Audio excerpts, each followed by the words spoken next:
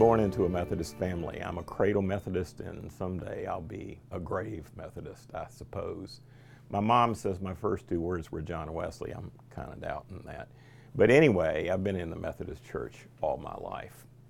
And yet, when I was finishing up at Carolina, back at the dawn of time when the earth was still cooling, by which I mean 1974, which is BC, before cell phone, I went to Gordon Conwell Seminary. Now, Gordon Conwell Seminary is an evangelical seminary in New England. It's not aligned with a particular denomination. Largely a Reformed seminary. The whole theology department was Reformed. So I was reading things like Calvin's Institutes and Berkouwer and Berkhoff and Van Til and Hodge and Warfield and all these dudes, right? And as a Methodist, I found this all very interesting. I mean, I had some of the faculty coming to me in the library and saying, "Now, Ben, we're praying for you that you're going to get those 5 points of Calvinism," you know. The thing is, the more I read of Calvin and those folks, the more I realized why exactly I was a Wesleyan person. I really didn't believe that before the foundations of the world, God had chosen some to be saved and others to be eternally lost. I really didn't believe that when the Bible commands love, it means God is making us an offer you can't refuse. I really didn't think that the character of God at the end of the day was well represented with a theology that suggests that before anyone was ever created, God decided that some were going to be eternally lost and burned forever. For me, that theology didn't match up with the increasing amount of information I got from detailed study of the Hebrew and Aramaic and Greek in the Bible about the character of God. Let's think about this for a minute.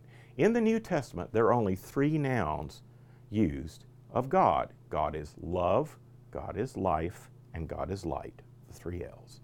Everything else is an adjective. God is righteous, adjective. God is holy, adjective. God is sovereign, adjective. I mean, we could keep going down that road. But it's got to be significant that when we're talking about God and using another noun in an intransitive sentence, it's love, light, and life. Now, my understanding of love is it's got to be freely received and freely given.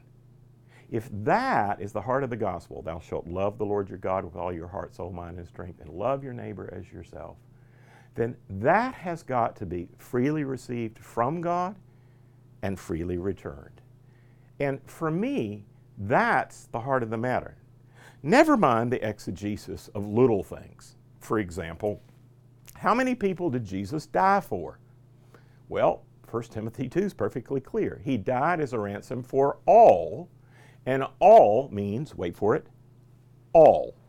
He didn't just die for some, he died for all. Now, why would God, in a really inefficient manner, send his son to die for some when in fact his death atoned for the sins of all? It didn't make any sense. So when I read texts like Mark 10:45, which says, "I did not come to be served, but to serve and give my life as a ransom for the many," it occurred to me that the contrast is between the one who died and the many, which is everybody else, who are ransomed. One versus many, not many versus all. Long story short, I found that the 5 points of TULIP were basically wrong. What's TULIP? Total depravity. Not if you believe in prevenient grace that gives everybody the opportunity to respond to the grace of God. Unconditional election. Well, that's not what the Bible says. The Bible says that Israel is the elect people of God, and those who are in Christ are the elect people of God. And in regard to individuals, you can either be in or out, depending on what point in time we're talking about. So, conditional election. Limited atonement. Okay, yes, it's limited, but who limits it? Is it God before the foundation of the world? Or is it our response that decides whether we get a benefit from the atonement or not? Irresistible grace. Nope. That would be God making us an offer we can't refuse. Grace is resistible. And finally, perseverance of the saints. I like to put it this way. You're not eternally secure till you're securely in eternity.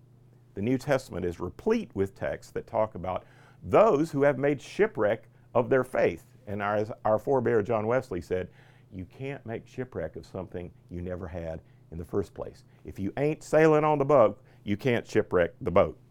The truth of the matter is that there are texts about committing apostasy. And apostasy is a willful rebellion against the faith that you have had and did trust God with. So, those 5 points of Calvinism don't really summarize exegetically or theologically the character of God, the nature of salvation, or the way we should approach these issues. So at the end of the day, I graduated from Gordon Conwell. I was very thankful for all I learned about the Reformed faith and became convinced more than ever, now I know, why God predestined me to be a Methodist.